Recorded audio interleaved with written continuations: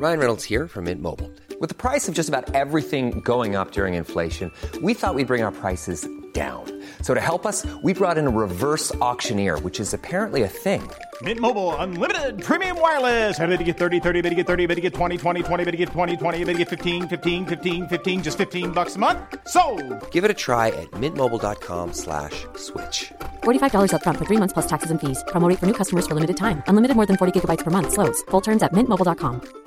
Everyone knows therapy is great for solving problems, but getting therapy has its own problems too, like finding the right therapist, fitting into their schedule, and of course, the cost. Well, BetterHelp can solve those problems. It's totally online and built around your schedule. It's surprisingly affordable too. Connect with a credentialed therapist by phone, video, or online chat, all from the comfort of your home. Visit BetterHelp.com to learn more and save 10% on your first month. That's BetterHelp, H-E-L-P. Hello Dungeonistas and welcome to this, the Rugby Dungeon. Thank you for listening, thank you for subscribing and thank you for following us on Twitter. I'm at J Beardmore, this podcast is at the Rugby Dungeon and of course there is the world's biggest rugby podcast, the Egg Chasers Rugby Podcast, and there are a lot of rugby podcasts out there now. We're still the biggest, me, Tim and Phil, every Monday without fail. Of course, if that's not enough rugby for you, there's also the Thistle Rugby Podcast, everything Scottish rugby, out every Sunday without fail. I'd also like to ask if you can possibly spare some time to leave us a iTunes review for any of our podcasts, please do so. Much, much appreciated. Now, it's probably a good time to mention our new partner down here in the Rugby Dungeon, Philip Sant-André Rugby Academy, which could not be further away from the dingy, dark surroundings of the Rugby Dungeon. In fact, this is held in the French alpine town of Tignes, with its crystal clear waters and breezy mountain air. This is basically a high-performance academy for kids aged 14, 16. If you want your kid, or you are someone aspiring to be a professional rugby player, no better place to go than Tignes. This is the place where Philip Sant-André took his French team in their World Cup preparations. It is a really high-end, high-spec sports analysis facility geared up for rugby. So, if you're interested, go and visit their website, PSA Academy, and see what you think. Let them know that we sent you, and you won't regret it. Really high-quality organisation who are all about maximising talent. Now, this next podcast is a bit different, and if you like it, please let me know, because I might do more podcasts like this. Basically, what's happened here is a Gloucester fan has said, you must speak to Mark Atkinson. I've done so. And instead of having a structured conversation like I usually do, we just started talking. I thought, actually, this sounds pretty good. So I recorded it, and there's no introduction, there's no nothing. The next voice you'll hear is Mark. I think me and him are talking about box kicking, and after that we just chat for an hour about various things in rugby. So if you like it, let me know, we'll do more like this. If you don't, let me know, we'll do less like this. I can tell you, I really enjoyed it. So sit back, enjoy the podcast. Here is Mark Atkinson. Out there, the ones at the moment, especially who are doing, a lot of the commentators think they were a lot better than they were, and to quickly forget that the game that they played 5 years ago, isn't quite as easy when you're watching it on TV or you're watching it in the pouring down rain on a Friday night. And people are saying, well, why aren't they spreading the ball around in 22? And you go, hang on. All facts back up the idea that the team that has the ball less wins the game at the moment, which is unfortunate, but... I am so glad that you said that, because I've had this argument with my colleagues on Egg Chasers yesterday, and they were banging on about... Well, one of them was banging on about how bad box kicking is. And I was like, no, you don't get the idea. The whole point of the box kick is to make them drop players so you can attack them.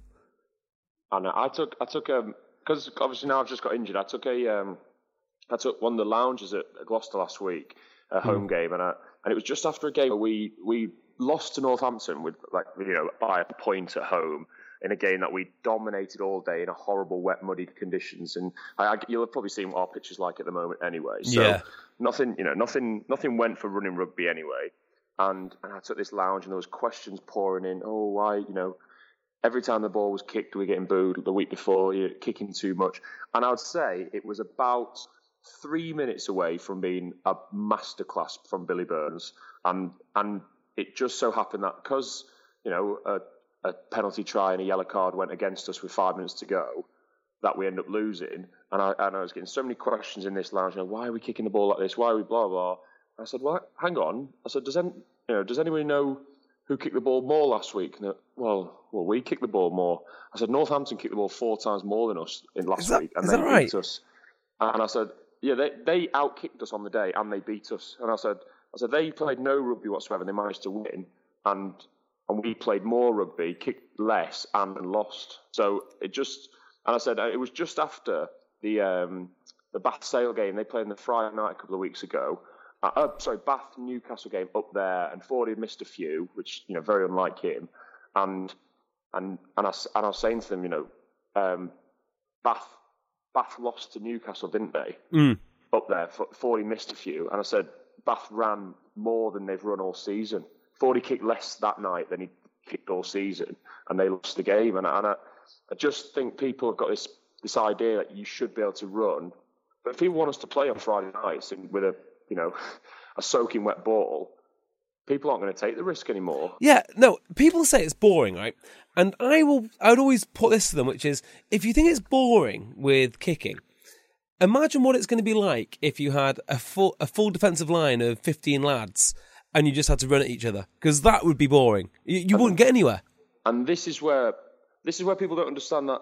Once you get into attacking into the 22, that ultimately is the hardest place to score from, because you've got 13 people on their feet, maybe 2 sweeping around the back, but 13, 15, more often than not, you've probably got 13, 14 people on their feet at any one time. And these days, defences are so good. They are so hard to break down.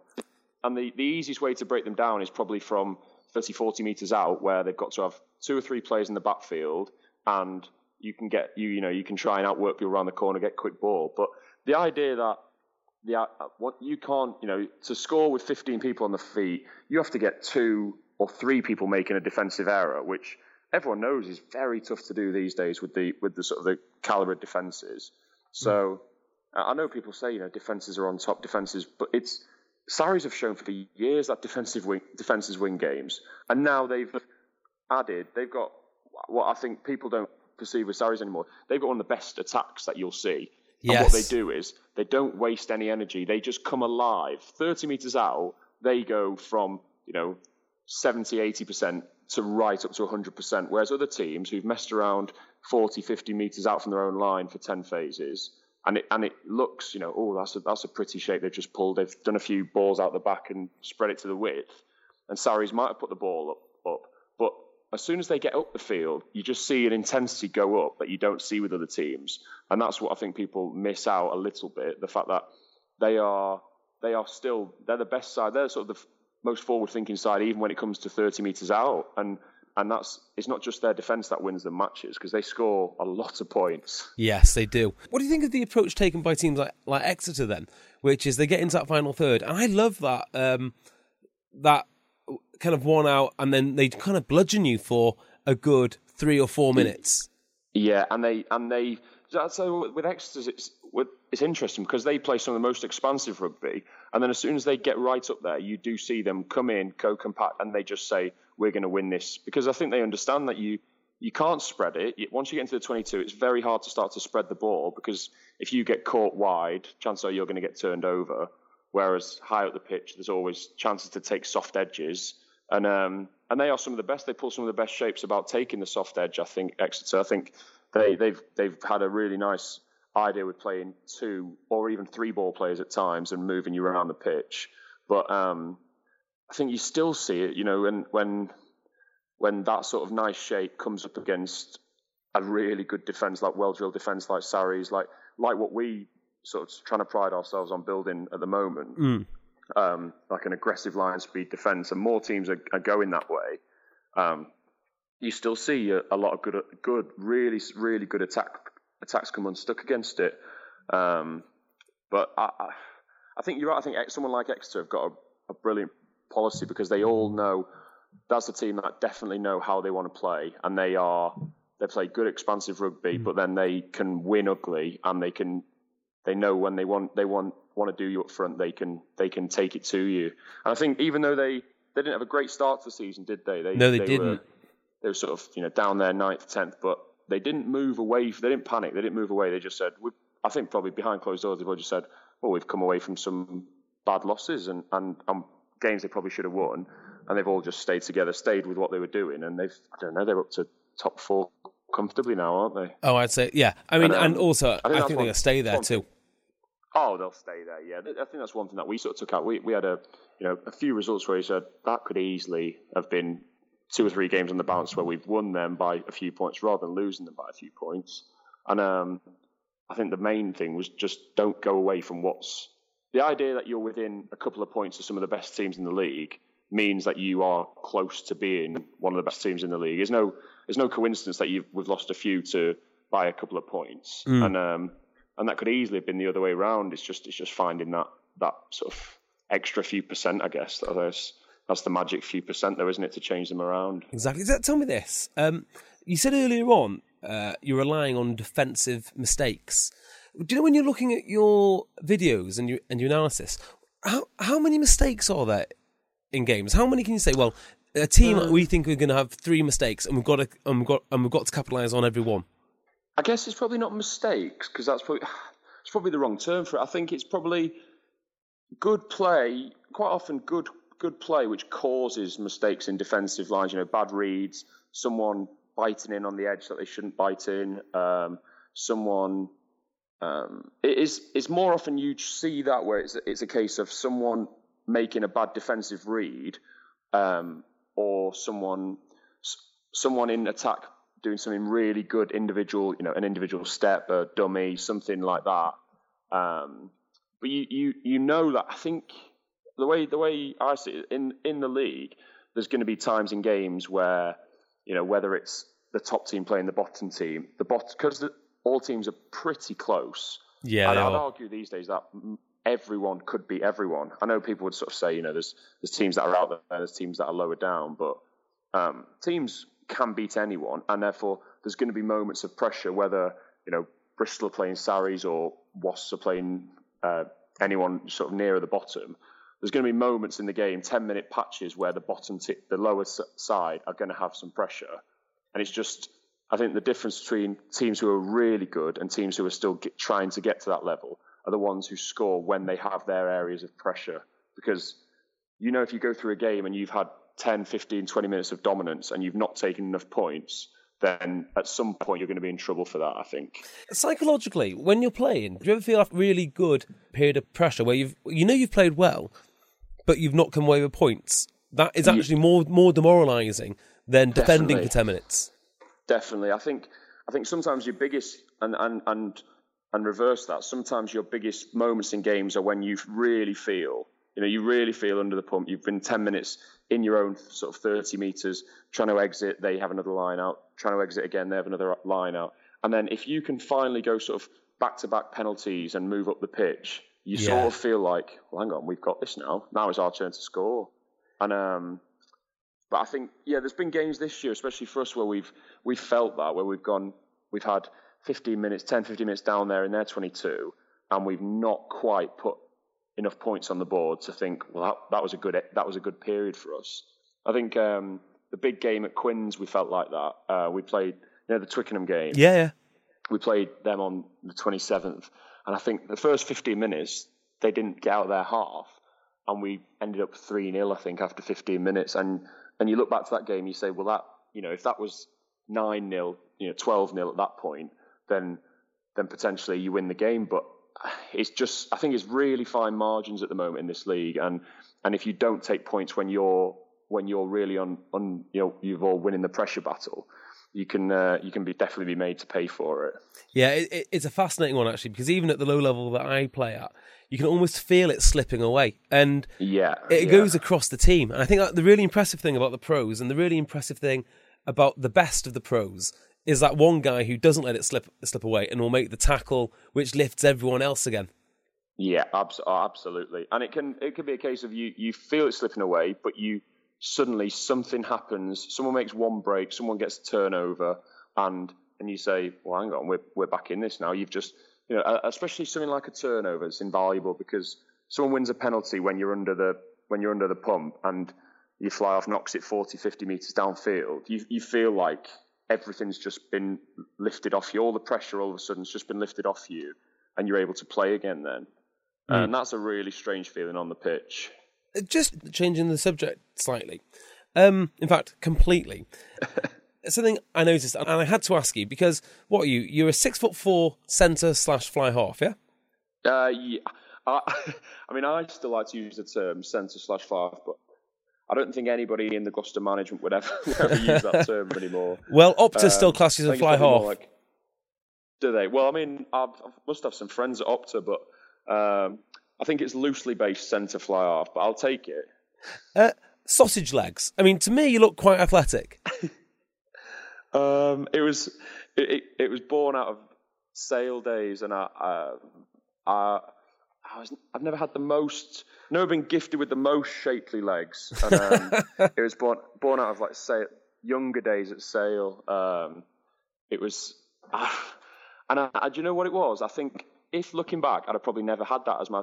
I was one of these that I think I got Twitter quite early and didn't realise that people just had their normal names on it. So it was I got it before the sort of the craze started. I'm usually very much of a follower, but I seemed to be quite early to it and thought, oh, this will be hilarious. I think 8 years on, I don't find it as funny, but it's one of them things now, isn't it? How do you change it? I'm not entirely sure, but I know what you mean. I think what's his name from Northampton, the 7? Yeah, he's got a funny one. Is it Harrison? Timona Harrison. When he's doing the corporate circuit in 20 years' time, and it's Rasta Dreadlock 7, Rastafarian or something. Yeah, yeah, it might come back to bite him. I think he's probably going to be the same. I'm going to have to just I'm just going to have to think of a hilarious story that went along with mine, I think, aren't I? Well, and really sell it based on that. It's not dissimilar to when you're meeting a client or something like that, and they give you their email from like back in the day, and it's like buckets of turd 5 or something. Yeah, that's a bit like Matt. I still feel like that. I've been a one-man email address since I was about 12 as well. So, I mean, I should probably update all this at one point, but I don't know. I don't know if I could get rid of sausage legs anymore. The only thing that probably needs to change on it is the number. The idea of being 10 still. That shows how old it is. I still used to class myself as a 10. Well, you and Opta, so you're absolutely fine there. Exactly. How did you? Got some friends there. How did you end up at Sale? I went to St Ambrose, Altrincham. Okay. And I was playing. Yeah, and I was playing. So that was local to me, and I was playing club rugby. And then I think. Mine was pretty normal, but it was at a time when academies weren't quite what they are now. Yeah. You see them now, our academy at Gloucester's that is honestly fantastic, the way they're treated. And I know a lot of people would say, oh, they're probably treated too well, really, because they want to bring back some of that sort of, they're getting given too much too young. But I disagree. I think if they're expected to be as professional as the first team boys, then it stands them in good stead moving in, because you see how many of them break in at 18, 19, 20. It's not uncommon for a 19-year-old to be a constant fixture in the first 15. And if you're going to ask someone at 19 to be playing like that, you've sort of got to treat them like that from 17, 18, really. Yeah, and it's also like how valuable they are too. I mean, if you've got a 19-year-old who's very, very good, the last thing you want him to do is go home somewhere where he's not maybe local to, you need to be on him pretty much all of the time, because being a professional at anything at 19 is difficult. Oh yeah, and they're already struggling with things like a lot of them have probably just moved out of home for the first time anyway. So as basic a things, we've got a really good nutrition setup, and basic things like just learning that. I think that sort of thing took me a lot longer than it does these days for boys to learn. That's probably one reason for the sausage legs, really. But that's the type of thing that people learn quickly these days because they're taught about it. We were probably just at the back end of not really being given that sort of information, or just sort of expected to get to know that information. And yeah, I mean, I love the setup at Sale we had was fantastic. We had a really good group of players. Probably not enough players who could have made it to a really high level. I see. And I think there's probably a few that I would have always said were better players that should have made it, which it's always the way, isn't it? A few like you think they'll go far, always fall by the wayside by 20. And And there's always a few real surprises as well that come through. I think one of the biggest ones for me was Will Addison. Yeah. And he was a sort of a youngster in our academy. He was just coming through sort of a couple of years below me. And at the time, I remember he was nothing of note. And that's me being. I would never have described him as someone to sort of.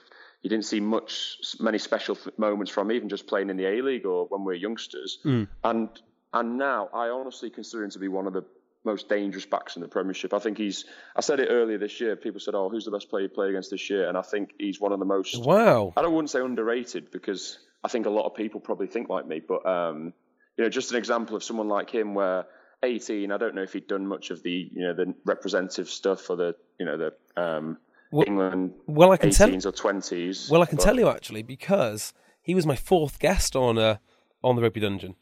Is he? Yeah. So he had a little spell at Penrith, but hardly anything. So he's got pretty much no club rugby experience to speak of outside of Sale, and he used to travel down from Cumbria for the academy, and he has played age grade because he's played age grade against Ireland. But he's only ever been at Sale. Yeah, he was just one of them players that I just used to think, he's okay. I'm sure he could do stuff. But now I just see someone like him develop and think he is a fantastic player. And I think a lot of clubs would probably have been a bit gutted when he ended up re-signing at Sale, and they'd have been very happy, I imagine, this year when they completely agree. But I imagine he's the type of player that they're trying to build the club around these days, the likes of him and Mike Haley. Yeah, I mean, Mike Haley is I think a very special talent. But going back to Will, I mean, I think his key skill, or his core quality is his bravery. I mean, you watch him play, and you think he's trying to win like a VC or something. So whatever physical skills he has just get exacerbated by he plays like a maniac. Just the idea that he's not the biggest of blokes, but he just wants to write people off. And he did it to me. He hit me blindside last year when we played them up there, and I just remember thinking that. And when I first got hit, I was thinking that's got to be one of the islanders in the middle. I was thinking that's got to be, and I got up, having knocked the ball on, and I was like, "Oh, Will Addison." Yeah, well, I remember saying, because I know him quite well. I was like, "Will, what was that about?" I think the biggest danger he poses is probably to himself. Yeah, he wants to. Yeah, he'll be as close to hurting himself as he will to other people because he really goes for it. But I think he's just an example of one of those players that I didn't think at a junior level was all that, but it can easily get pushed through, and you don't want those players to get missed, really.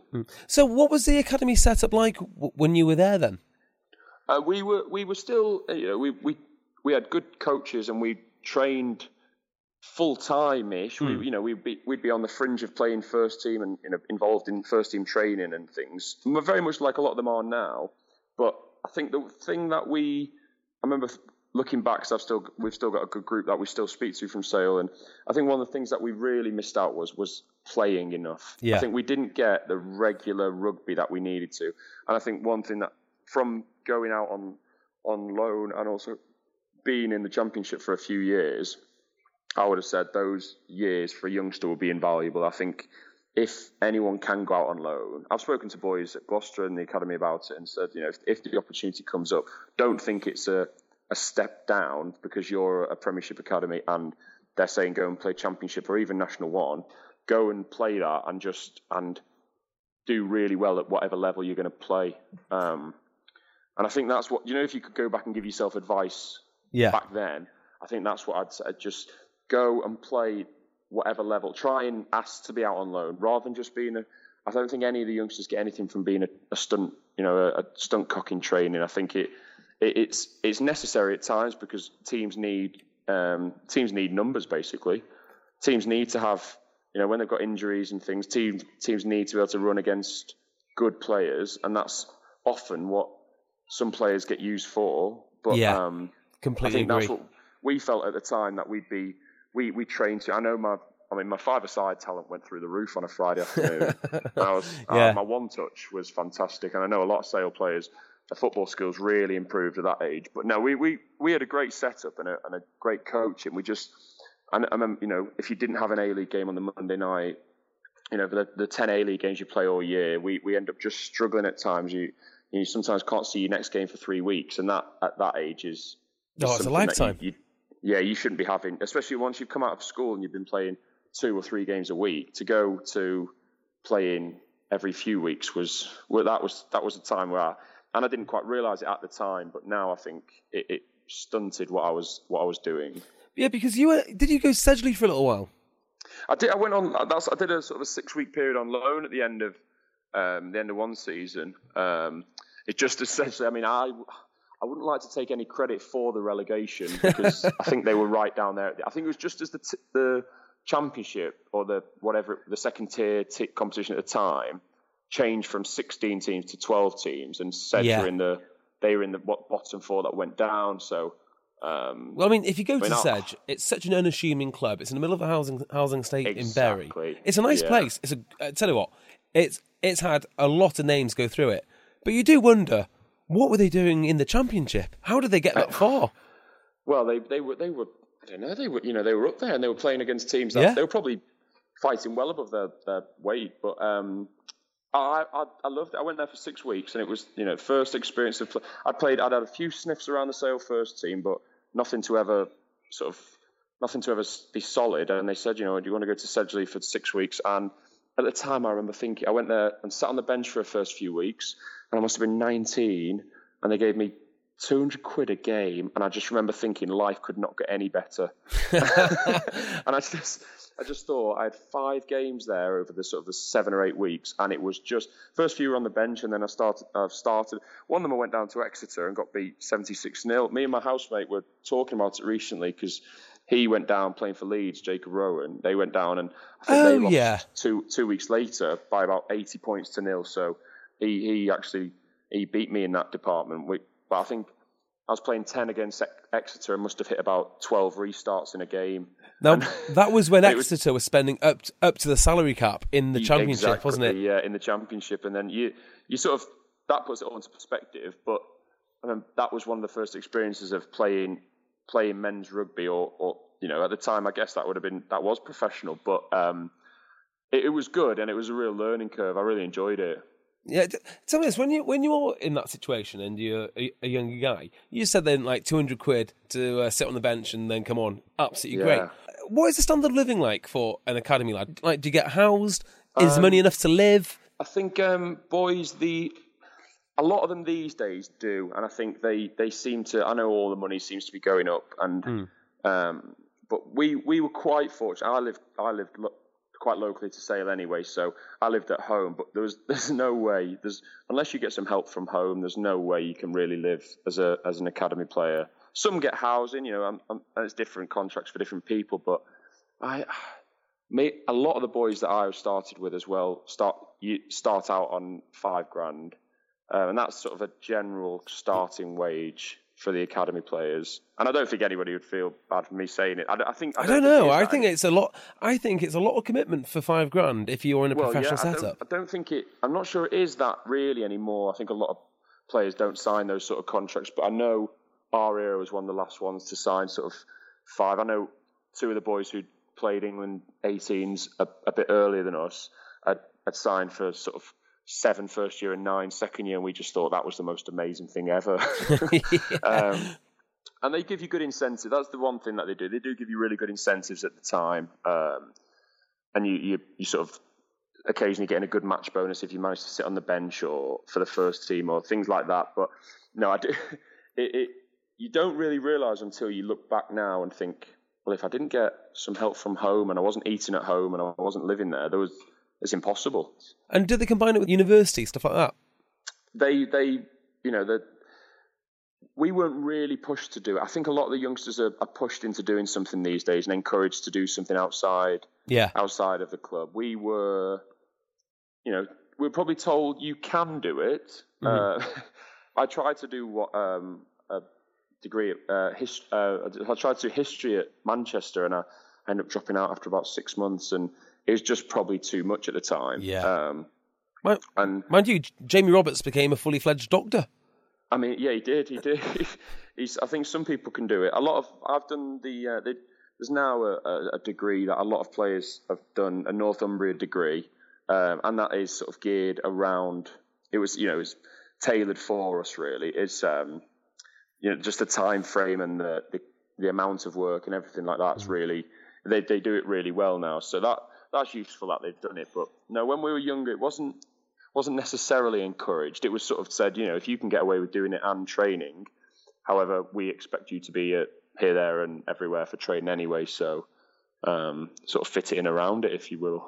So you went from Sale, you go to Wasps. You were saying that you were very happy at Sedge. You're getting paid.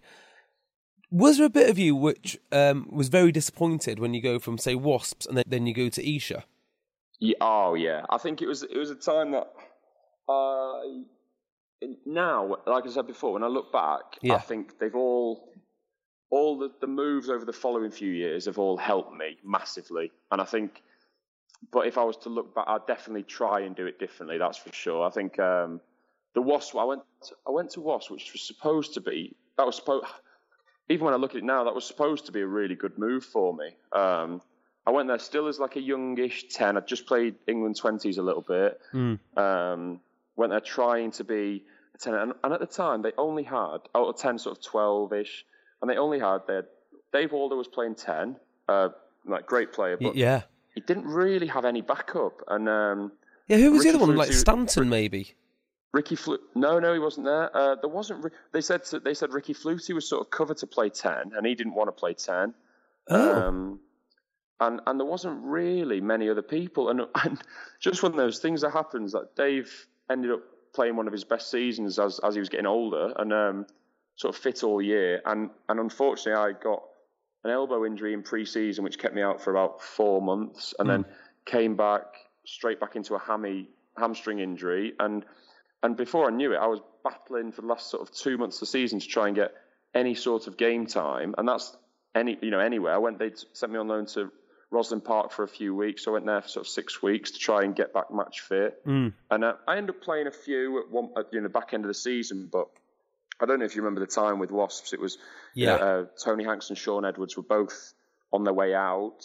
And if I was a coach at that time, coming in, I would have probably done exactly the same. I'd probably said, well, I don't know who he is. He's been here for a year, not seen him play, and the club wasn't in a great state. I think it's safe to say. Like Wasps was in a little bit of a free fall state, and obviously they've turned it around. They've gone on to amazing things now. But I was sort of just as a youngster, a little bit cast aside, and said, you go off to Esher. Esher's a club will be looking at you, and probably a slightly gullible youngster. Okay, right, you've said to me you're going to keep looking at me.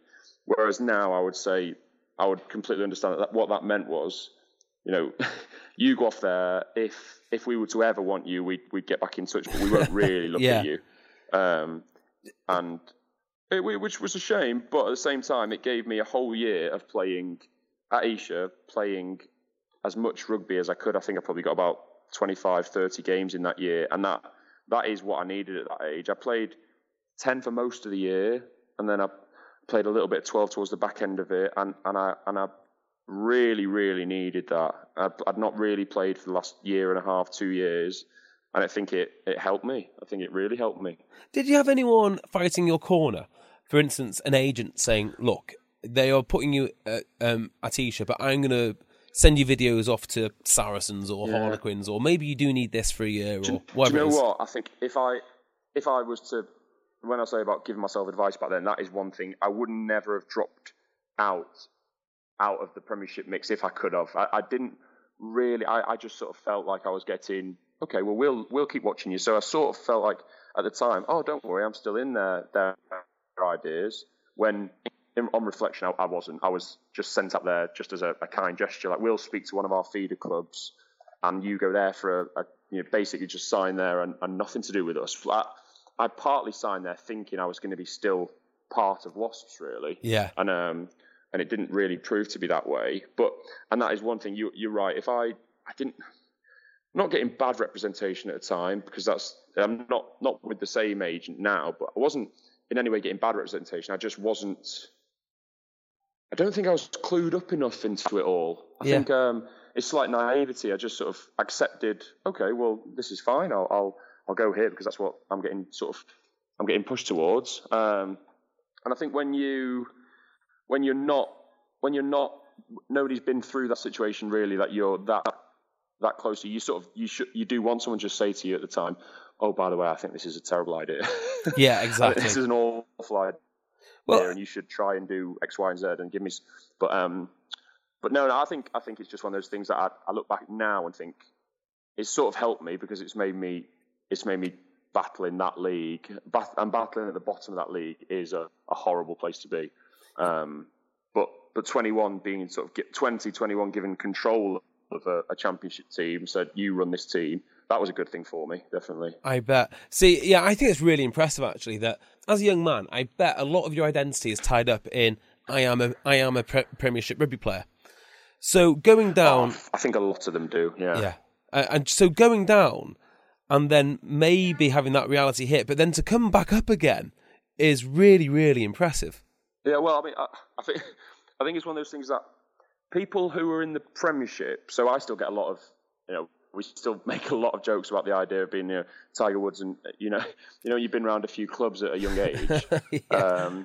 And the idea, as soon as anybody mentions about knowing people, and they go, "Oh, I bet Aki knows him." Ready to pop the question? The jewelers at BlueNile.com have got sparkle down to a science with beautiful lab-grown diamonds worthy of your most brilliant moments. Their lab-grown diamonds are independently graded and guaranteed identical to natural diamonds, and they're ready to ship to your door. Go to BlueNile.com and use promo code LISTEN to get $50 off your purchase of $500 or more. That's code LISTEN at BlueNile.com for $50 off. BlueNile.com, code LISTEN. I'm Sandra, and I'm just the professional your small business was looking for. But you didn't hire me because you didn't use LinkedIn Jobs. LinkedIn has professionals you can't find anywhere else, including those who aren't actively looking for a new job, but might be open to the perfect role, like me. In a given month, over 70% of LinkedIn users don't visit other leading job sites. So if you're not looking on LinkedIn, you'll miss out on great candidates like Sandra. Start hiring professionals like a professional. Post your free job on linkedin.com/people today. Yeah, because I've been a few places, but I think people don't understand that you tend to move. You rarely tend to move, I think, in rugby too many times if you're in a good situation. So the people who sort of tend to not understand it are the people who've gone really well, and it's amazing if they can do that and stay at one club and be happy, play first team, get good contracts.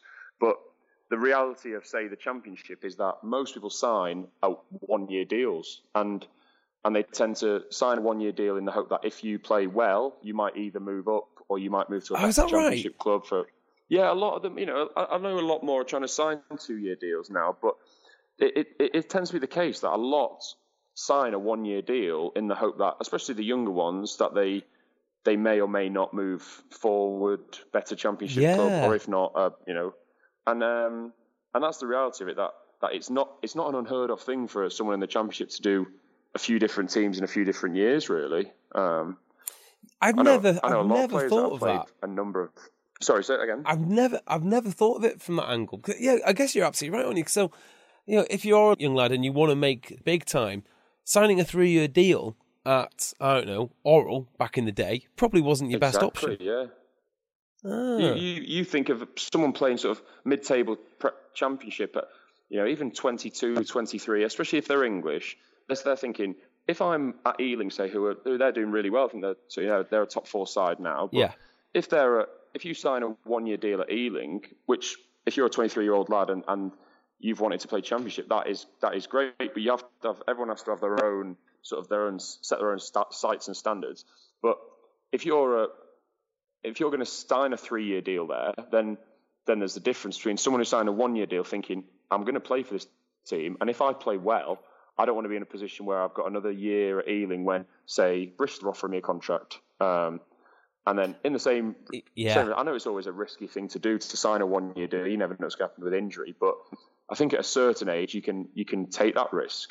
And I think that's what I did. I just sort of thought, I'm not here to sign 2-3 year deals at these clubs, because my aim was always to get back to playing where I thought I wanted to. Yeah, and I guess going back to the representation part, if you don't have an agent at the time, or maybe your agent's not that experienced, or whatever it may be, or maybe the actual contract market isn't that advanced to say, yeah, we'll do a 2-year deal, but we want a release clause for the Premiership.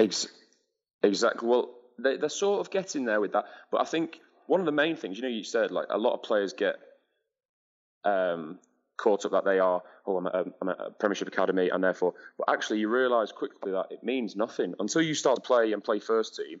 It means very little. The England days, the England 18s and 20s days, they soon leave you, and you've got sort of just after you've played 20s, it probably works for that following year, but after that, then there's a new crop that come through, and you're sort of a has-been. And it's sad to say that at 22, you probably can't use the idea of playing for England 20s anymore as a positive. I completely agree. But it's one of those things that if you're dropped from a Premiership when you're quite young, it is a tough thing to try and get back into, because you think there's another wave of youngsters coming through that have got the chance that you've just missed out on. So yeah, well, I mean, I can't think of anything stranger than being a professional sportsman. And I guess the higher you go, the weirder it gets. Having all the adulation, and maybe 1 or 2 years removed, you're not completely forgotten, because you're not, but it just isn't the same. Oh, absolutely. And I think people sort of tend to get a little bit wrapped up in it all, and it's an incredible thing. But you have to remember that it wasn't there. It's not be there eventually. So yeah, there's a case for enjoying it definitely whilst you can. But at the same time, you have got to make sure it stays there, and that's one of the hardest balances. I think you see some players with a great balance for it, and others that sort of get a little bit too caught up in it all. So how did the Gloucester move come about then? So I went to Bedford after Esher, and I think that's where I really enjoyed my time. I mean, I know I've said I enjoyed my time everywhere, and I have. And that's the weird thing about it. I have actually feel like I've taken different things from each place I've been to. And I went to, it was Mike Rea. Mike Rea said he'd watched me. I'd played against them obviously the previous season a few times, and he said he wanted me to come there, but come there solely to play 12 really. And that's probably one of the best things that I did.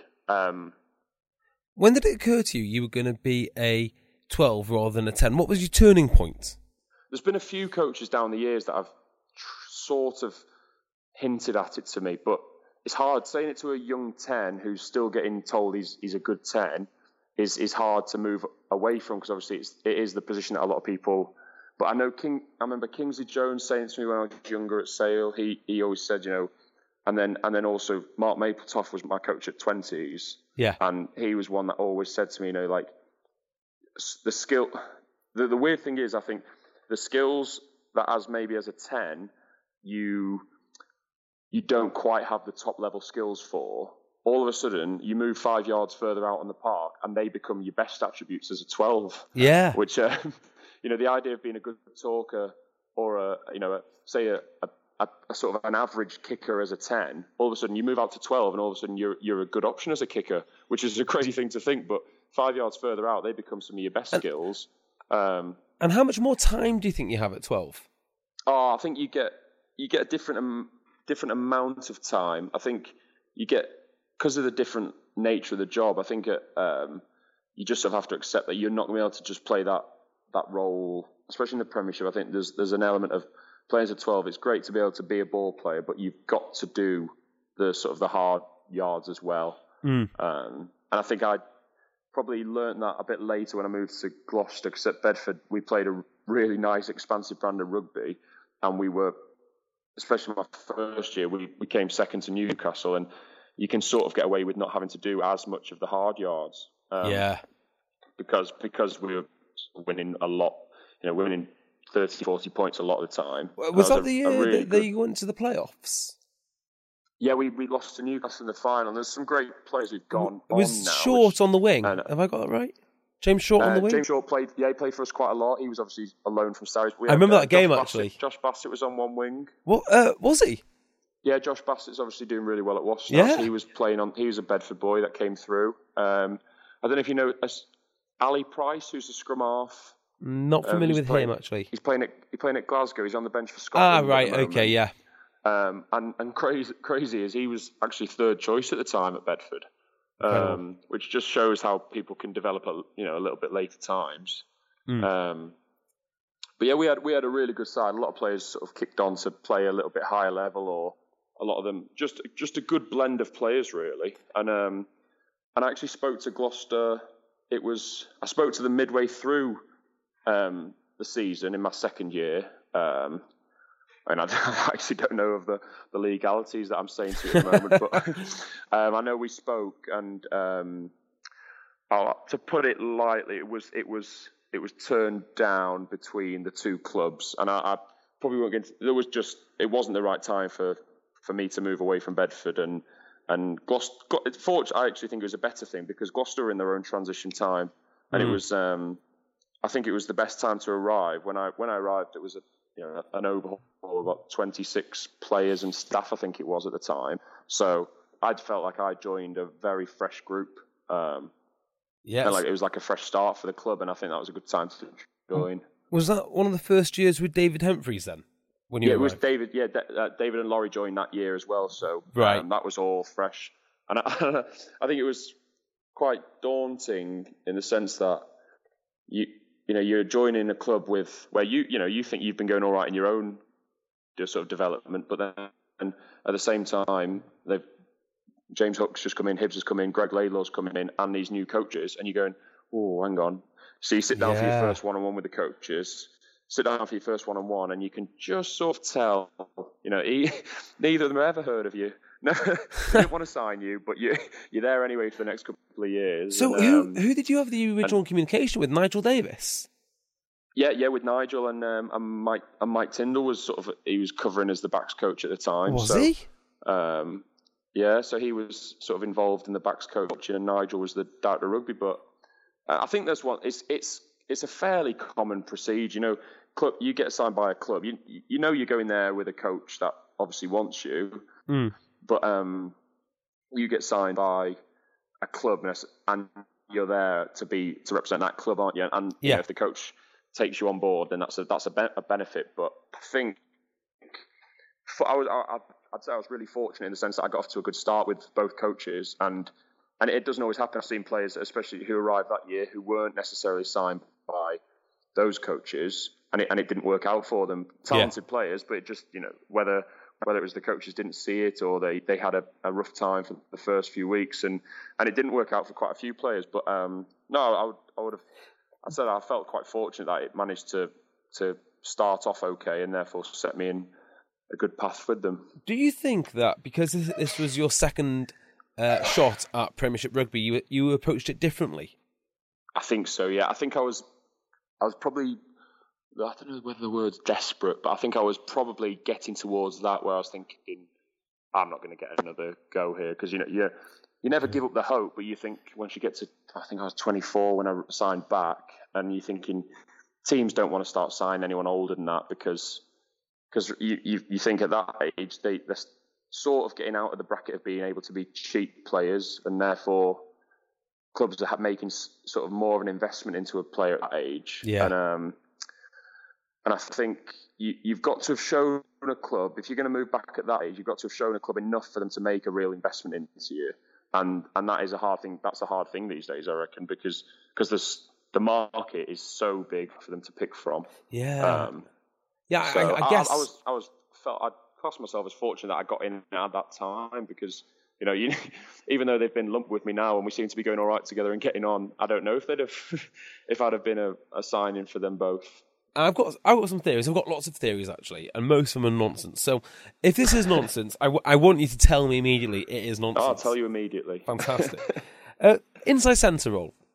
Now, when I think of an inside centre, like a traditional inside centre, I think of someone like Kevin Maggs. Runs very, very, very hard, makes yards the hard way, so on and so forth. Now, we spoke at the start of the interview about how good defensive teams are.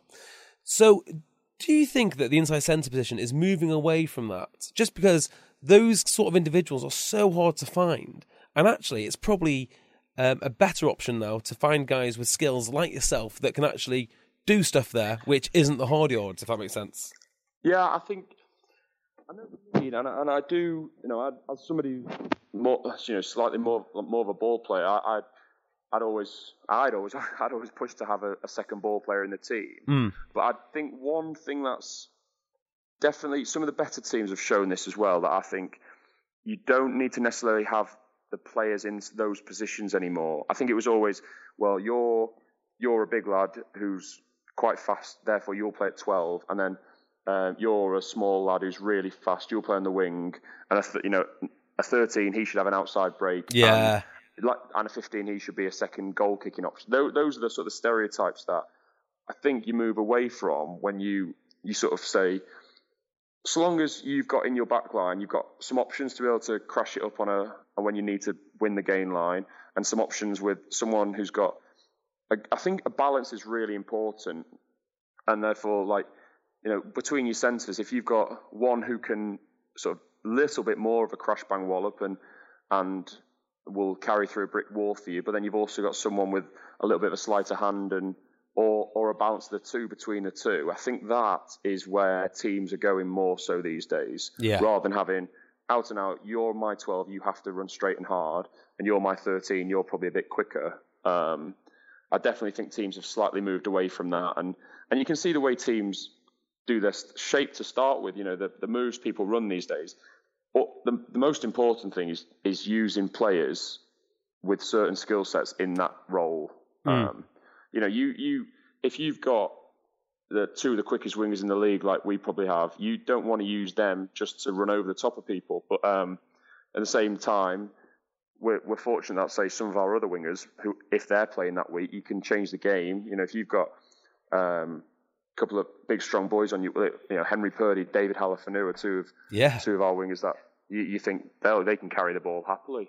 And so I think it's just about playing to your strengths, whoever's playing in those roles in different weeks. Tell me about your season then, because you've started very strong. I assume it's the injury that's made you sit out so far. Yeah, it has. I did my hamstring just before Christmas in France, which has been unfortunate. It's probably been, I think it's been 5 or 6 weeks now, and I've probably got at least another month to go, maybe a bit longer. Yeah, so it was quite a bad one. It came off the bone. So did it? But I've been fortunate that at the moment it's all going well with the rehab. So have you had to have an operation? No, I've not had to have. I managed to avoid it, which has been brilliant. We've done some other things, and it seems to be going, sort of, fingers crossed, it seems to be moving forward nicely. So I'll have to see. It's always hard with a big injury like that to start to put a time frame on it. And I know as a player you start to really push. That's one of the biggest things I've had to stop doing. Is sort of going, okay, well, what game do you think? But I think we are, it's moving nicely, and that's the only thing I can keep doing, really. Tell me about the centre mixes or the midfield mix in Gloucester. What different people bring and how they use the different personnel. So we've got, I think there's 5 of us at the moment. I think it is. I'm hoping I'm not doing anyone disservice there. I think there's 5 of us. Myself and Billy, and then there's Matt Scott, Henry Trinder, and Andy Simmons. So I think what we are fortunate with there is there's a complete contrast amongst everyone. And you've got sort of Scotty and Simo they hit a really good hard line, but then they've got a good subtlety to throw in offloads and things, and Scotty's got this annoying habit of popping up. Well, annoying habit for other teams of popping up and scoring tries whenever he wants to. Now, tell me about Matt Scott. When I watch him, he looks really fast, or has he just got superb timing? He's got one of those abilities that I think people could say, he's got, he's not done loads for that try. He's picked up an inside ball. But it's the same as Chris Ashton, and it's it is a skill in itself being able to score tries. And Scotty's had a great first season. I think he's got about 12 tries already. But he's been brilliant. Yeah, and he's gone really well, and that's one of the good things about having sort of 5 different players in the centre is they get the choice to pick a combination that can, and also a lot of players who can play inside and outside. So therefore, you're not limited to playing, two players necessarily together if you don't think it's the right combination. Yeah, I think what Gloucester have, which they probably have this more than any other team, are players that can go from 12 to 10. James Hook being one. Yeah. 12 Trees been another. Yeah. And it's a positive, and people probably say it's a bit of a it can be perceived to be a negative because the team jumps around a bit, but I think that's only the outside perception, that because the team jumps around. I think with it internally, everyone knows that players can play in different positions, and therefore, like I said before, once you're on the pitch, you find yourself in all sorts of positions anyway. So I think it's only one of those things that really, really gets questioned by people outside the sort of the direct bubble of Gloucester. I think there was one where we played Exeter away this year, and I played, perceived to line up at 10, and it was only because Bill 12 was playing. He was playing 10, and I was playing 12. But I just wanted a Premiership shirt with 10 on the back and Atkinson. But because we decided to swap, and the kit man let us wear the other way round, BT and all the rest of them were saying, Atkinson's playing 10 this week. All it was is I just want to have, when I finished. Did anyone playing, ask you from BT? Like, did anyone do any research and say, "Are you playing 10 this week? What's crack here?" The funny, and then people sort of saying the following week, Bill 12's back at 10. We played Saints the following week away, and they said, well, Bill 12's back at 10 this week, and Atkinson's back at 12 after mixing it. And it wasn't. All I wanted was to be able to put a framed shirt up when I finised playing and prove to someone that I wore a 10 shirt in a Premiership match. Yeah, I wouldn't mind the same shirt, actually. Yeah. I mean, it's one of those ones that people want, isn't it? A 10 shirt. So I don't know. I mean, after our conversation about 12s, I think 12s are slightly cooler, to be fair. Because you've got to be bigger, stronger, potentially faster, and have all the skills now. Well, I don't know about that, but I think being able to just pretend you're wearing 10 and actually not play there with any of the pressure, that's one of the nicest things. So, but I do, yeah, I did see it, because obviously the way it was announced, still that I was playing 10, and that was definitely not part of our plan for that week. Now, if I was a listener and I've only recently got into, say, Premiership rugby, there's a guy on your team who I think is very, very talented, but not really been seen much of over the last couple of years, and that is Henry Trinder.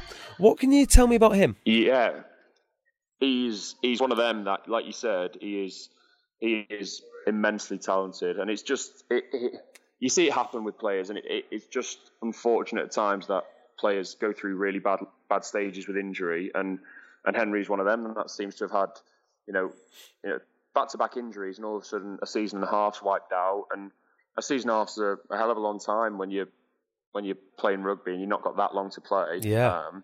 I think everybody. The thing with Trini is everybody knows how good he is, and there's no debate. So it's just a case of and it's great to see back fit last weekend. He played a full 80.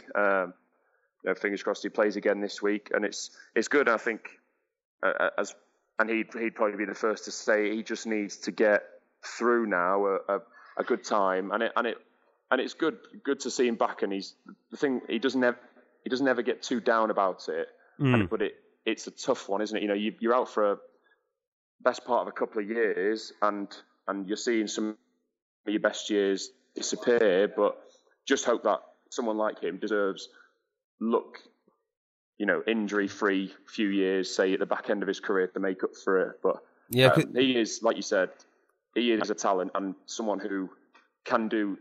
There's probably not enough of these at the moment, that someone who can really do something from nothing as well. So, completely agree. And luckily for Gloucester, I mean, when I think of Gloucester, I think of a lot of talented players in their past who have been very good, just really bad luck with injuries, whether it be James Forrester, who was the fullback until fairly recently, who was very Ollie Morgan. Ollie Morgan, fantastic. And I think even someone like Sinbad, who obviously everybody knew about, but didn't quite get the recognition at international level that he probably deserved. I couldn't believe when he retired. I think it was 14 caps or something. Yeah, and just unlucky with coaching teams, players, I think. And you think there's players with 50 caps that you can't, that Sinbad was far better than. But well, if he was Welsh, it's one of those things.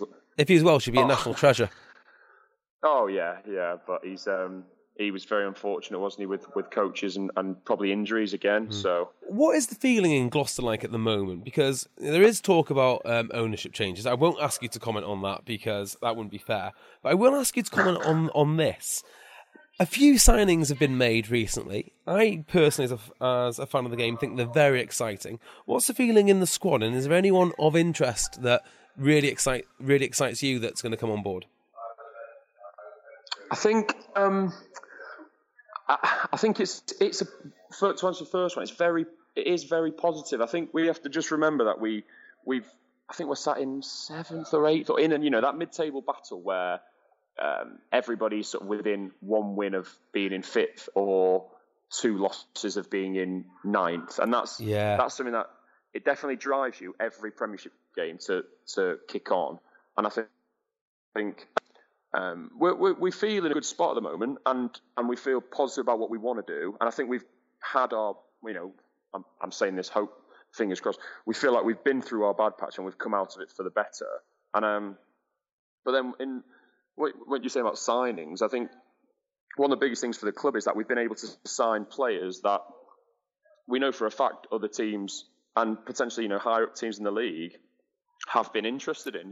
Likes of one that really, really excites me is to add into our back row at the moment, which is already full of sort of internationals and people who are playing really well. Is Carl Ferns. I played with Fernsey quite a bit at Sale. Yeah, and someone like him that people will probably look at and think, why has he gone to France at such a young age when he was probably not far off the England setup? And I would not be surprised to see him back in England and back in England reckoning pretty quickly. I highly rate him. I completely agree. I think he has got. I think he'll play 8 for Gloucester. I wouldn't be surprised to see him competing for 7 for England. Just looking at the 7s that they've already picked, he seems to fit perfectly in that.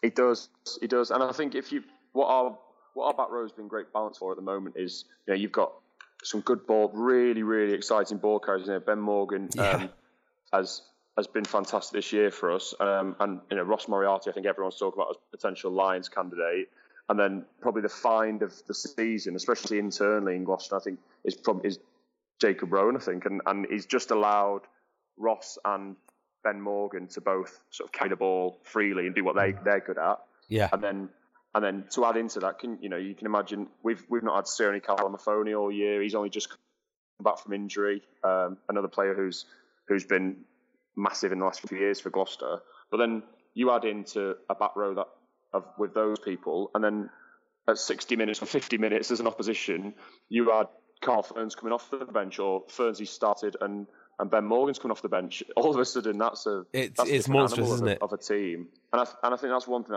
is huge these days, is team strength to play. Laurie always talks about it. The 23 have got a huge job, and it's also more and more these days where you've got some internationals on top of internationals in teams, and internationals are on benches in the Premiership, but they're making huge differences when they come on for 25, half an hour, and they can still change a game. And I think that's where Gloucester are getting to with the signings, that we're now able to feel the squad. I think if you had a look through our LV team that played last week, there's names in that team that you think, well, they shouldn't be playing LV. Or James Hook would be one. Well, exactly. Hooky playing 10 for the LV side, and you're thinking, I said to him, I was like, James, if you play well, you've got a chance of being the LV breakthrough player. Which is, for a man with 85 caps, is going to be a big thing for him. But no, just all jokes aside, I think we're just getting to a strength in depth sort of time, which is great to be able to compete on all fronts, really, and that's what we want to do. Yeah. I think a massive one definitely is for people to be able to attract, to be a club that can still attract, the likes of Carl, and then Owen Williams coming in, and Ruskin, who's come from Worcester, who I like that signing a lot.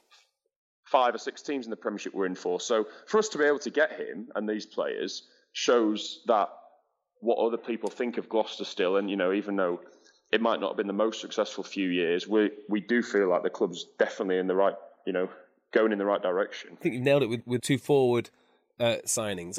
This isn't to say I don't think Owen Williams is a good player. I think he's a cracking player. But the two lads in the forwards, I think the Ruskin signing was really smart. A young, good prop. It's so hard to find. Have you watched Carl Ferns much in the top 14? I've seen him been killing people and carrying the ball for fun. Terrifying. Terrifying.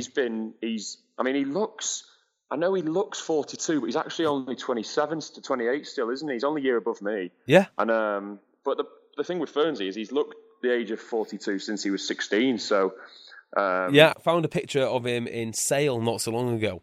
Well, no, a long time ago actually. And he basically just looks like Carl Ferns with no hair. Yeah, well, when you lose your hair at 14, and you're already 22 stone and carrying ball through men when he was 17, then he's always going to be on the right path. But I think he's just one of them that he's probably somehow managed to avoid an England cap. That's the only thing I can think that.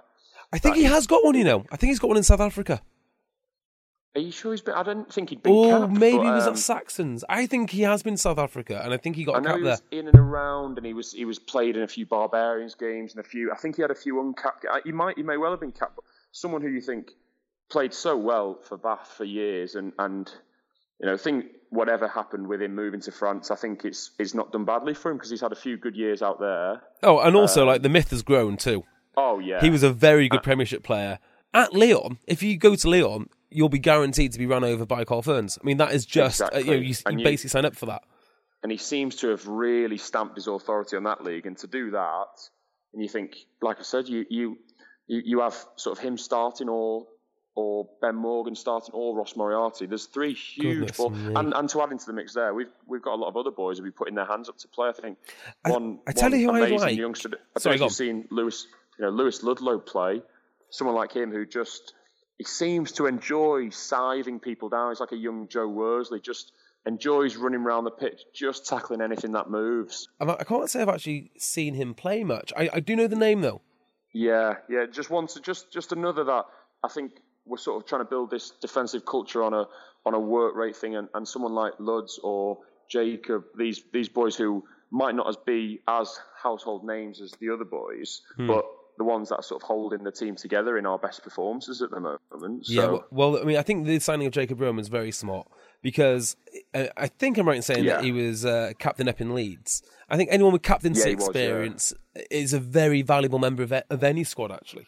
Yeah, he wouldn't surprise me if he turned into a future captain at Gloucester because he's sort of coming to his own this year, especially. I think this has been his year where he's really taken it on, and he speaks well. He's intelligent. I wouldn't tell him any of these things, but he he's got the respect of everyone at the club, probably apart from me. So, well, I like to hold back my respect for Jacob because we spend a lot of time together. So I wouldn't like to tell him that I had any sort of respect for him. Yeah, you need to keep him tame. Yeah, while I don't want it all to go. Well, he's been playing very well this year. I don't want any of it to go to his head. Well, I mean, the other guy you're getting back as well, who I really like as a runner of the ball, is I'm going to get his surname wrong now.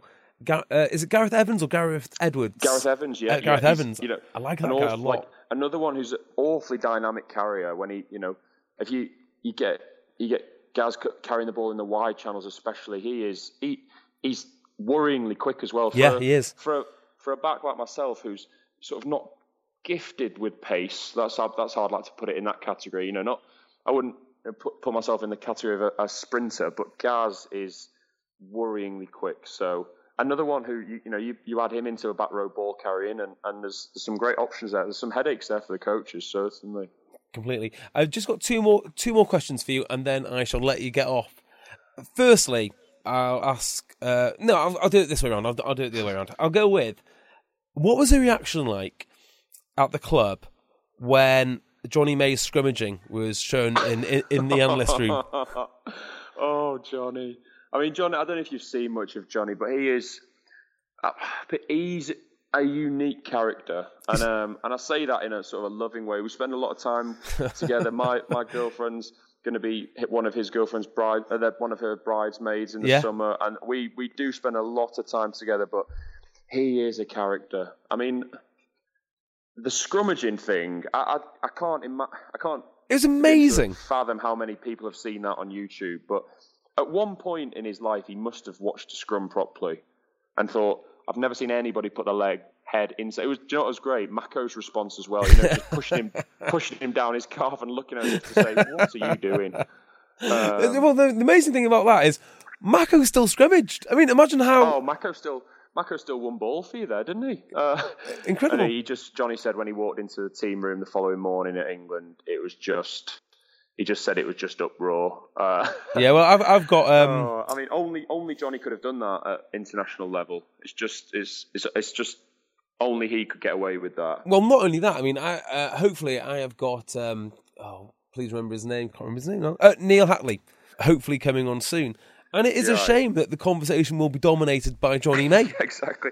There'll be nothing to do with tight heads up and loose heads boring in. It'll be mostly Johnny putting his head in between Mako's legs. Exactly. It was fun. It was just one of those moments that you couldn't replicate. It's just brilliant. And my last question, and it's going to go back to Carl Ferns again, is did you try and sink a boat that he was on? It was a golfing trip. It was I mean he probably tells it a lot better. The golf. If I can remember rightly, none of us can remember much of the trip, and not a lot of golf was played. But I know there was some worrying points on it, and I think some jokes that went a bit too far at the time. But I mean, sort of the uncensored version is probably what Carl told you, but it was a memorable trip. Let's put it like that. Yeah. Excellent. You were nearly responsible for depriving many a Premiership club of some star players. Yeah, the defense. Yeah, exactly. Oh, I can imagine. A lot of defence coaches would have been happy though to not see him back in the Premiership. That's for sure. Exactly. Well, Mark, thank you so much for coming on. You've been an absolute tremendous guest. We're definitely having you on again. Huge thanks to Mark for coming on today. Remember, find him on Twitter at SausageLegs10. Tweet him, show him a bit of love, show him that you appreciate him coming on the show.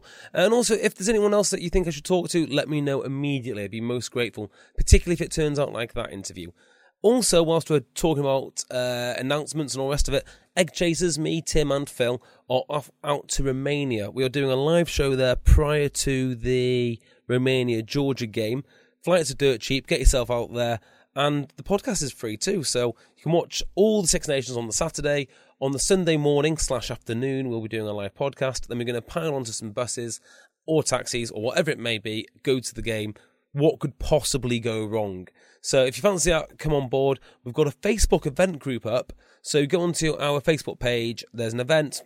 Register your interest, and that's it. It's dead easy, and we'll have a good time. Next week, we'll be joined by Philippe Saint-André. So that should be good fun. And until that time, let the boys play, and I'll catch you next week. Bye-bye. Mom deserves the best, and there's no better place to shop for Mother's Day than Whole Foods Market. They're your destination for unbeatable savings, from premium gifts to show-stopping flowers and irresistible desserts. Start by saving 33% with Prime on all body care and candles. Then get a 15-stem bunch of tulips for just $9.99 each with Prime. Round out Mom's menu with festive rosé, irresistible berry chantilly cake, and more special treats. Come celebrate Mother's Day at Whole Foods Market. Hey, it's Danny Pellegrino from Everything Iconic. Ready to upgrade your style game without blowing your budget? Check out Quince. They've got all the good stuff, shirts and polos, activewear, and fine leather goods, all at 50 to 80% less than other high-end brands. And the best part? They're all about safe, ethical, and responsible manufacturing. Get that luxury vibe without the luxury price tag.